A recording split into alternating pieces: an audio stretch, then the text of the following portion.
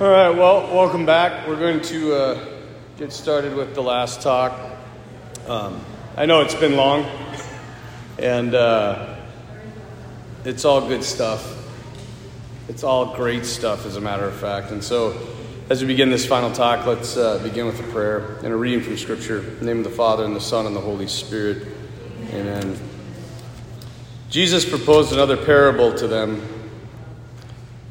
He said, "The kingdom of heaven may be likened to a man who sowed good seed in his field. While everyone was asleep, his enemy came and sowed weeds all throughout the wheat, and then went off. When the crop grew and bore fruit, the weeds appeared as well. The slaves of the householder came to him and said, 'Master, did you not sow good seed in your field? Where have the weeds come from?' He answered, 'An enemy has done this.' His slave said to him, 'Do you want us to go and pull them up?' He replied, 'No. If you pull up the weeds, you might uproot the wheat along with it. Let them grow together until harvest. And at harvest time, I will say to the harvesters, first collect the weeds and tie them in bundles for burning, but gather the wheat into my barn.'" Heavenly Father, we know that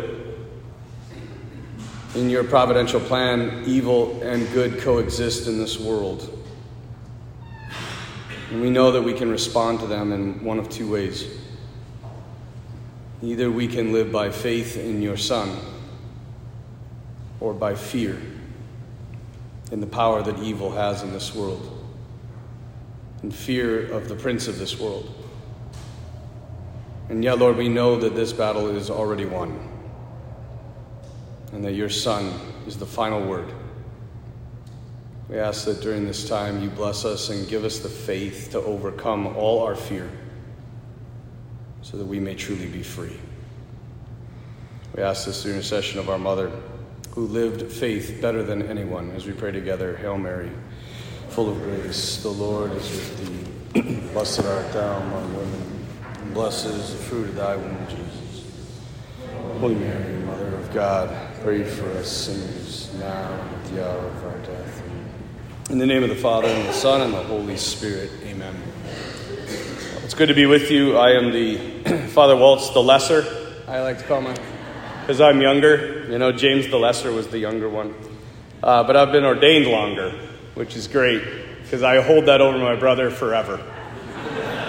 It's actually kind of funny, when we got ordained, he was the deacon at my first Mass as a priest. And in order for the deacon to proclaim the gospel, he has to first ask for the priest's blessing. And so the older brother, right, turns around and looks at me, and he's got his hands folded, and he's like, "Father, your blessing." And he bows down like this. And I just stood there and was like, this is great. And I just kept the Alleluias being sung, and I'm smiling, and all the teasing and fighting, it's all being healed inside of me. And at this point, he looks up and he goes, "Now." So, we have a good relationship now. You know what when he was talking, especially in his last talk, he said, what he spoke about, you can or cannot believe. You know, some of it is approved by the church, some of it's not. It's not necessary for salvation. It's an insight into the times that we live in. What I'm going to talk about, you have to believe. Everything I'm going to talk about, you have to believe. And I have sort of a love-hate relationship with prophecy and end-of-time stuff. My brother knows this. Because in one aspect, I love it, because it gives us all this insight into the times we live in. And the other way is I don't like it because Jesus is the final word. You know, John on the cross said that Jesus Christ is the final word of God the Father. He has nothing more to say. He has said it all in his Son. And either we believe that he is the Son of God, the Savior of the world, or he's just, as C.S. Lewis said, a lunatic or a liar. He's got to be either God, he says, Lord, lunatic, or liar. He's got to be one of them. Because the stuff he said was so bizarre. And the way he lived was so unconventional. I mean, Cardinal Dolan one time gave a great talk, and he said that when St. Peter he really didn't understand Jesus until he died. Do you guys remember how Peter died? Yeah, he was crucified upside down because they were going to crucify him in the Circus Maximus in Rome. And he said, I don't feel worthy to be killed, martyred, the same way my Savior was. And so they flipped him upside down and they crucified him. And Cardinal Dolan said, it was in that moment that Peter looked out. And as he looked out into the world, and he was flipped upside down, he realized for the first time the fulfillment of what Christ came to do. Take this world and flip it on its head. You only live by dying. You only get by giving away. G.K. Chesterton called Christianity the great religion of paradox. And yet, we realize that in living it, all of these paradoxes are true. So either he's real or he's not. And if he's real, then the faith that we should have should cast out all fear. We have nothing to be afraid of, you guys. He's conquered everything. The greatest thing that we suffer from is sin and death, and he has overcome that. And that should inspire deep faith and freedom. But the problem is that most Christians live in a state of fear. It is fear that has caused the majority of Americans to surrender their critical thinking skills, their independence, and become convinced that the current state of affairs is something unlike we've ever known in history. And you know what? It is. The times we live in are unprecedented. They really are. We have stuff that rivals anything that people could have thought about even 50 years ago. But there is one constant that never changes for humans. Fear. I don't care if you were in first century Palestine being crucified because of your belief in Jesus, or if you're in the Middle Ages, the golden age of the church, and the Renaissance, and the Sistine Chapel. There's always fear. It surrounds us. It encapsulates us. It's the fundamental characteristic of the fallen human person. So how should we respond? Because based on what my brother said, there could be a lot of fear in your heart. There's a lot of crazy stuff that could happen. Do we throw up our hands and say, what can I do about it? Or do we hunker down in our little communities and shun the world and everything in it? Or do we just live in fear of what might happen and try to control everything in our lives? A friend of mine sent me a quote from C.S. Lewis. And man, this was right during the COVID pandemic, right at the beginning. And he sent me this quote, and it's a little lengthy, but I want to read it to you. It's in 1948, because this is post-atomic bomb. And the whole country is living in fear of another atomic bomb being dropped. They saw the power of the first one, and they're living in fear. And they had all types of, little emergency protocols that they were practicing in case the Soviets dropped one. And people were paralyzed. And Lewis wrote this: in one way, we think a great deal too much of the atomic bomb. How we live in the atomic age? I'm tempted to reply, why, I would live as I lived in the 16th century, when the plague visited London almost every year. Or as you would have lived in the Viking Age, when raiders from Scandinavia might land and cut your throat any night. Or indeed, as you already are living in an age of cancer, paralysis, an age of air raids, an age of railway accidents, motor accidents. In other words, do not let us begin by exaggerating the novelty of our situation. Believe me, dear sir or madam, you and all whom you love were already sentenced to death long before the atomic bomb was invented. And quite a high percentage of us are going to die in very unpleasant ways. We have indeed one great advantage over our ancestors: anesthetics. It is perfectly ridiculous to go about whimpering and drawing long faces because scientists have added one more chance of a painful and premature death to a world which already bristled with such chances, and in which death itself was not a chance at all. but a certainty. The first action to be taken is to pull ourselves together. If we are going to be destroyed by an atomic bomb, let that bomb, when it comes, find us doing sensible human things. Praying, working, teaching, reading, living our faith, going to church, bathing our children, playing sports, chatting to our friends over a pint and a game of darts. But let it not find us huddled together like frightened sheep thinking about bombs. They may break our bodies, but they need not dominate our minds. I think the danger of listening to talks that we're giving, what my brother spoke on, is that we begin to live in fear of what may come, and that is not our goal.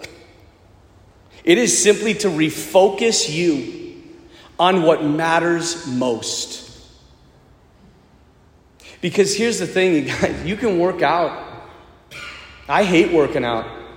I have to have a coach that forces me to work out, who calls me and texts me to tell me I have to work out. I hate working out. I hate it. But you can work out, you can eat well, you can train. You're gonna die.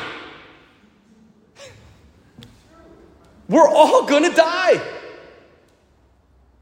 And it's a short life. And we want to make the most of it. Are we living in unprecedented times? Maybe. But there is one thing for sure. None of us is getting out of this alive. And we can either accept this reality and live free in the freedom of the sons of God, the freedom that has been purchased for us at the price of Christ's blood, knowing that we can't lose. We can't lose. Or we can hunker down in fear and control our lives.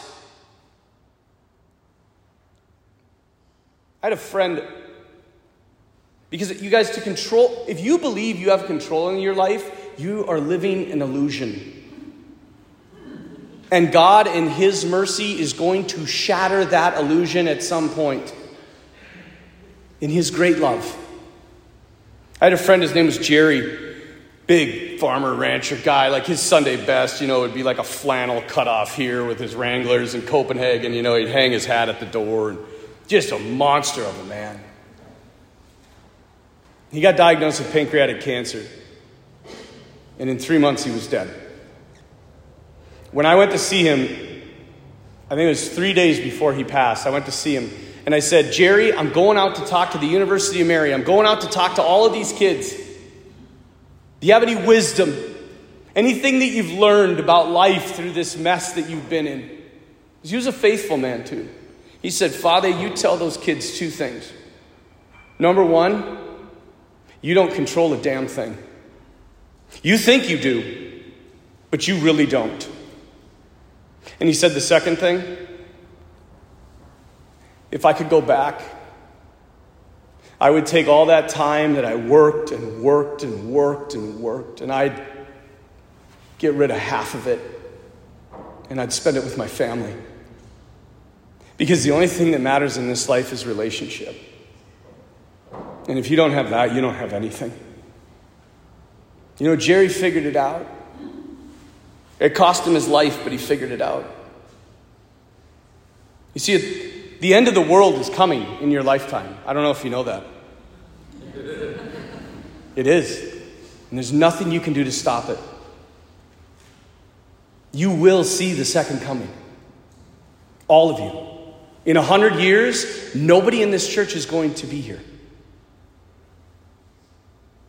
And yet we focus on the dumbest stuff. We waste so much of this precious time that God has given to us. And I think it's because we believe two lies.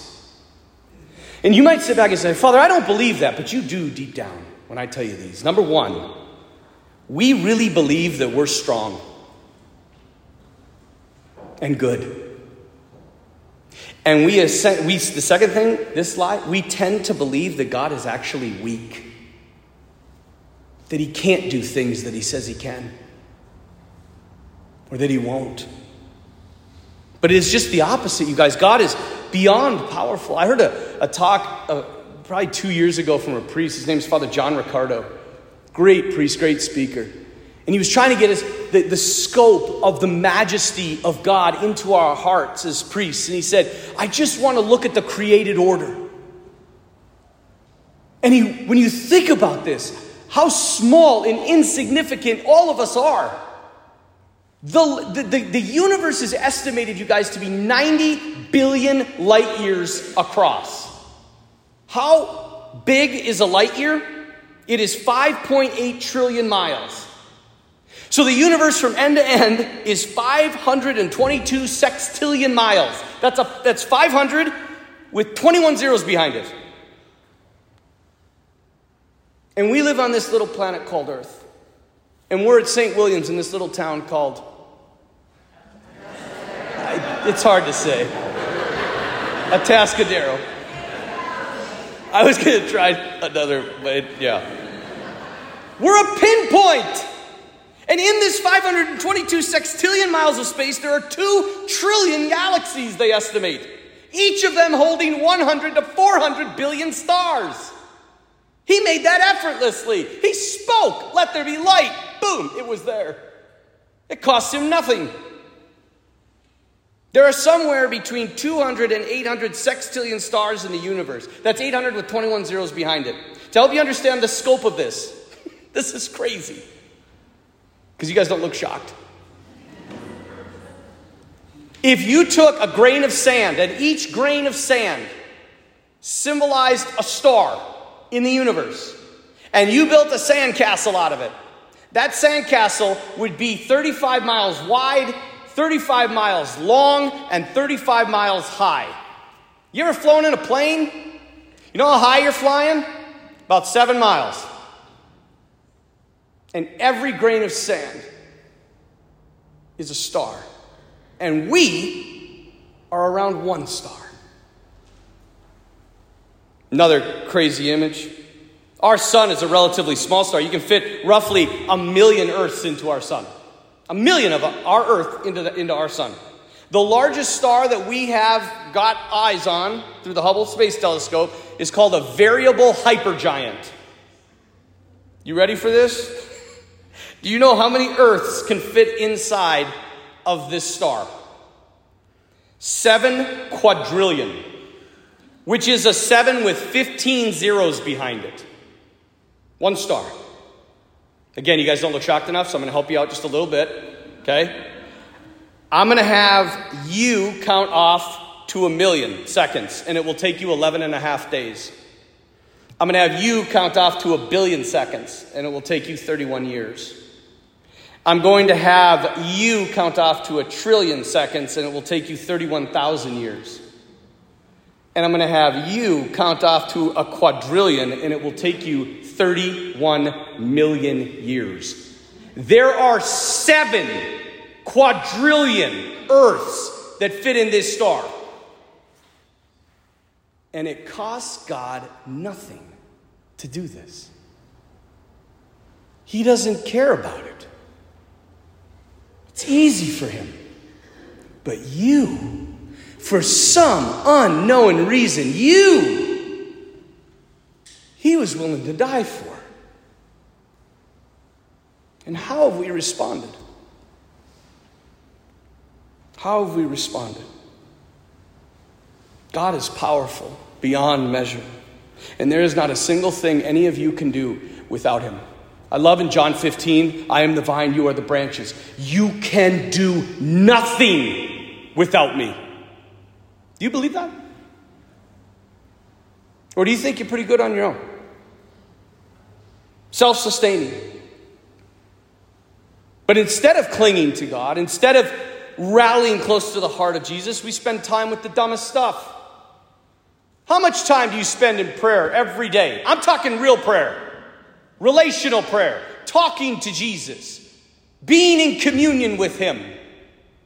I read an article, this was about 5 years ago. They said the average Christian, not even Catholic, Christian spends 6.5 minutes per day. You cannot call yourself a Christian and spend 6.5 minutes per day. Could you imagine if you were married and spent 6.5 minutes per day? Maybe some of you like that, I don't know. But of relationship would you have? Wouldn't even know each other. We've got to start figuring out that this life is not about this life. It's about the next life. Otherwise, we're just going to spin our wheels. Man, I remember the Dalai Lama. That's a great quote. They asked him, they said, what surprises you most in this life? And he said, humans. Because man will sacrifice his health in order to make money. Then he sacrifices his money to recuperate his health. He is so anxious about the future, he doesn't live in the present. The result being, he does not live in the present or the future.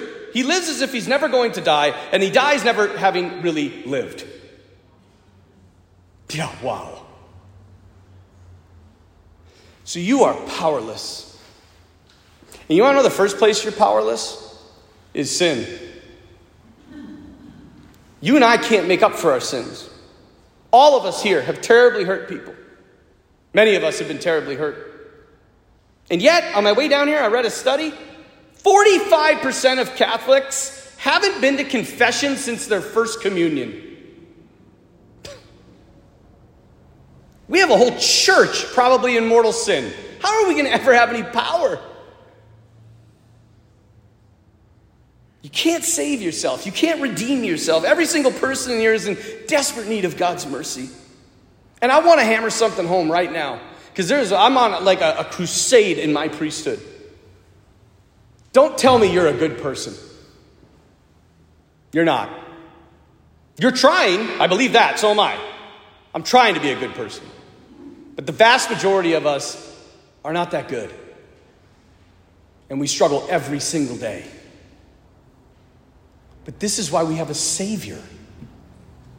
If you don't think you sin, you don't need a Savior. You're your own Savior. To the degree that you understand that you are capable of almost nothing except saying yes to God. When we get that deep into our hearts, then we will understand what it means to be a follower of Jesus Christ. And then we might surrender and get behind him and let him lead. Most of us run from this reality. I promise you guys, you're going to go to confession. You can tell everybody in your church this. At the end of your life, you are going to sit down with Jesus, as my brother said, and you're going to have a review of life. And at that point, you don't get to be like, wait, time out, that, no, Jesus, not that one. You are standing with truth itself. It can't be wrong. And if you can't sit down with Jesus in the person of the priest, who is a sinner, who understands sin, and confess to him, as I confess to another priest, you will never sit down with the Savior. You'll run like hell. You'll run to hell.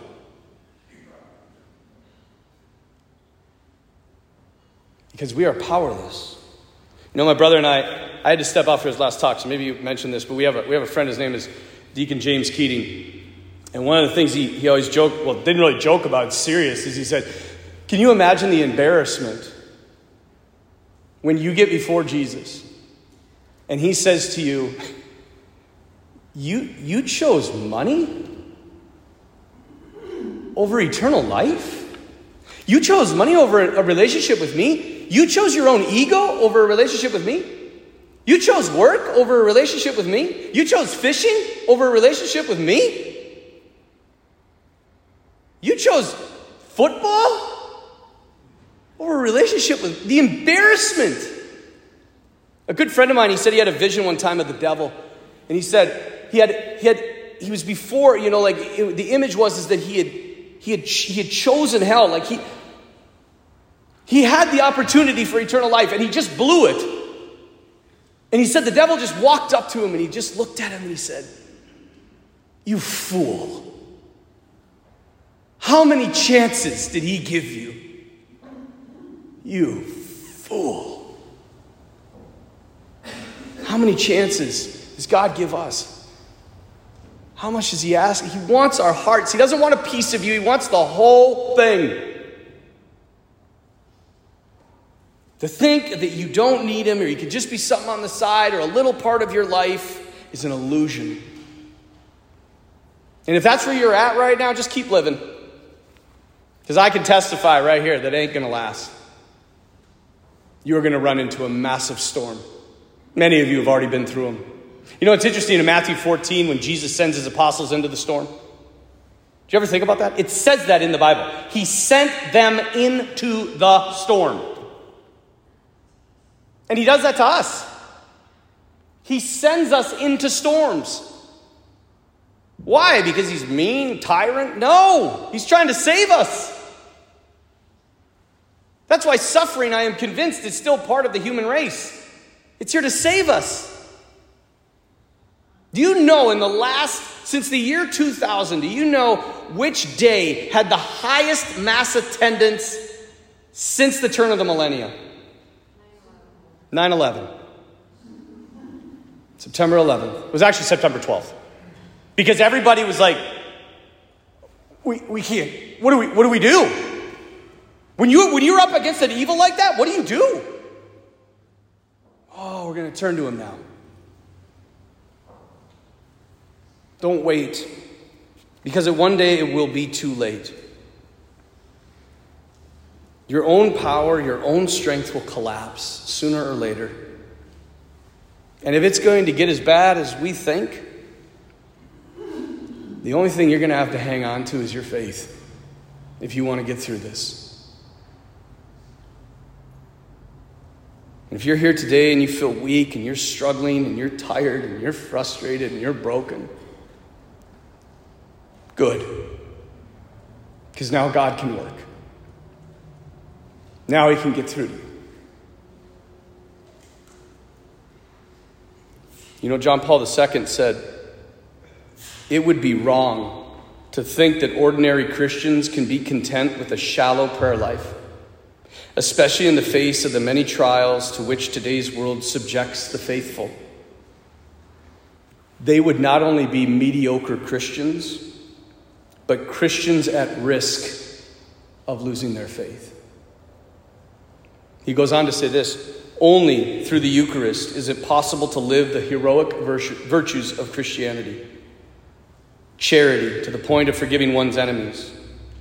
Love for those who make us suffer. Chastity in every age and situation of life. Patience in suffering. You must always be Eucharistic souls in order to be authentic Christians. But I don't think we are Eucharistic souls. I don't think the church is Eucharistic. A recent poll said that 23% of Christians actually believe the Eucharist is Jesus. What happened? I think we're a lot like the Israelites. You know, when the Israelites get out of Egypt and they're wandering for 40 years and they're eating the manna, and at one point they just flip out on Moses. God bless Moses.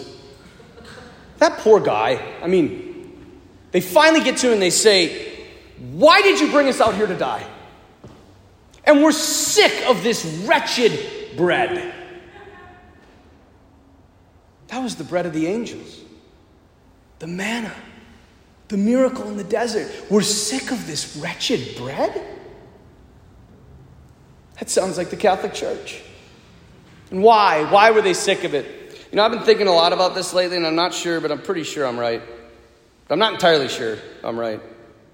But I think that the greatest rebuke that God gives in the Old Testament is 2 words. You forgot. You forgot. The greatest enemy to the Christian spiritual life is a short-term memory. We are a faith of remembering what has been done for us.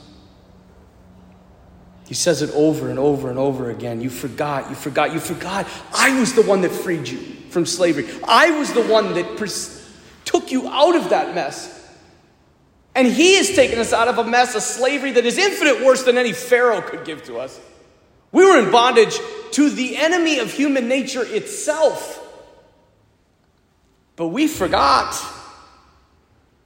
You know, I was on sabbatical a few years ago, and my brother mentioned the 7 churches of Revelation. And I remember I was on sabbatical and I was praying. And I was just like, Jesus, what do you want this time to be about? Because it's a time of prayer and rest and continuing education. I said, what do you want this to be about? And he just took me to the church of Ephesus. In Revelation 3, it says this. It's almost like the Lord is speaking right to me. I know your works, your labor, your endurance, and that you cannot tolerate the wicked. Moreover, you have endurance and have suffered for my name, and you haven't grown weary. Yet I hold this one thing against you. You forgot the love you once had. That broke me. You forgot the love you once had. And that happens in priest life. What about married life? Did you forget the love that you once had? What about faith life? Have you forgotten what's been done for you? Who died for you? You! Not the collective church. You! We forgot. And when you forget, you go after all types of other types of saviors. Political, economic, whatever. A couple years ago, I was at the World Trade Center Memorial. You remember right after it happened, you remember the motto that they came up with? You remember what it was? Never forget. And I'm walking around where the two towers were. And there's a Starbucks. And there's a kid playing Frisbee with his friend. And there's people taking Instagram photos. And there's people posing. And as I stand there with tears in my eyes, remembering that where I'm standing, right here, there were dead bodies falling from the sky. Nobody remembers. We have all forgot. And it's killing our families, it's killing our churches, it's killing us. We must remember that there is only one Savior. And he desired to be with so much in our struggles, in our storms, that he left us his very self so we could always come to him. We could always be with him. You know, to be a Christian, you're not spared any of the things that anybody else in this world is. You know? You don't get magically rescued from all the problems. We don't get a genie in a bottle who comes out and gives us whatever we want at our beck and call. We already don't get much of this. We're not going to get any of it in the future, and that's called respect. But what do you get? Have you ever thought about this? What does the faith give you? If somebody came up to you and said, "Why should I be a Christian?" would you be able to tell them? I think Jesus does many things for us. First, he gives us salvation. That's a big one. Freedom from sin and death. But I think he does three things for us. You know, Jesus, the word Savior comes from a Latin word that means health. And I think that following Jesus makes you healthy. And he does it in three ways: our minds, our choices, and our hearts. First, your mind. To choose to follow Jesus, which is a way of inviting him into not just following from a distance, inviting him to everything. You begin to see in a different way. Life changes. It's a magical world for the Christian because everything has meaning. I remember it was about 5 years ago, I had an echocardiogram. I don't have anything wrong with me, don't worry. But when they do this, it is the weirdest thing ever. They smear gel on your chest and then they take I think it's an ultrasound, and they move it around and you can look at a screen and you can see your heart. I've never seen my heart. Have any of you seen your heart? That's crazy. I mean, I know I have one. Maybe you don't think I do. I have a heart. But I've never seen it. That's something what faith is like. You look at a situation and you don't see just a tragedy. You see God's hand in there. And it's such a more beautiful way to live. And in doing that, when you begin to see differently, you begin to choose differently. And you choose what he asks you to choose. And you live the way that he asks you to live. And then that affects our hearts because our hearts become free. If I could give you just one way to remember Actually, 2. One I already talked about. Go to confession, because when you go to confession, you can remember that you're not as good as you think you are. And then come and spend time here. And be at the feet of the one who rescued you from the grip of sin and death, where you were powerless. And put a power into you that, if tapped and understood correctly, will change the world. Never forget. Anytime you get into a situation that we're in right now and you say, what am I going to do? 12 men. 12 uneducated losers. Oh, you say no offense. They were. Read it. I mean, the guys were not that smart. These 12 guys single-handedly demolished the Roman Empire. And that's how God loves to work. He's in the littleness, man. In the little things, little choices everywhere. And so spend time with him. And I know it's hard. You know, I really do know it's hard. But the problem is the world right now, they need saints. They don't need to hear about saints. There's a great saying in Italy. The Italians always said it. They never lived any of it, but they always said it. They said, basta con la testimonianza, abbiamo testimoni. Stop talking about witnesses and be one. Right? Go out and be one. That's how we change the world. That's how we usher in this era of peace. And when people see what we have, they should want it. They should want it. And we should be able to give it to them. So as you have time here, we're going to pray some time with the Blessed Sacrament. To remember, to read the scriptures, to remember where you came from. Because when you forget where you came from, you forget who you are. Remember Bishop Austin Vetter, his dad, see, for you guys, none of you are from North Dakota. So there's this little town in North Dakota called Linton, North Dakota. And it's about 5,000 people. And once a year, the Vetter family has their reunion. And there are over 1,000 Vetters that show up. And they take the sign of Linton and they cover it. And it says Vetterville for a week.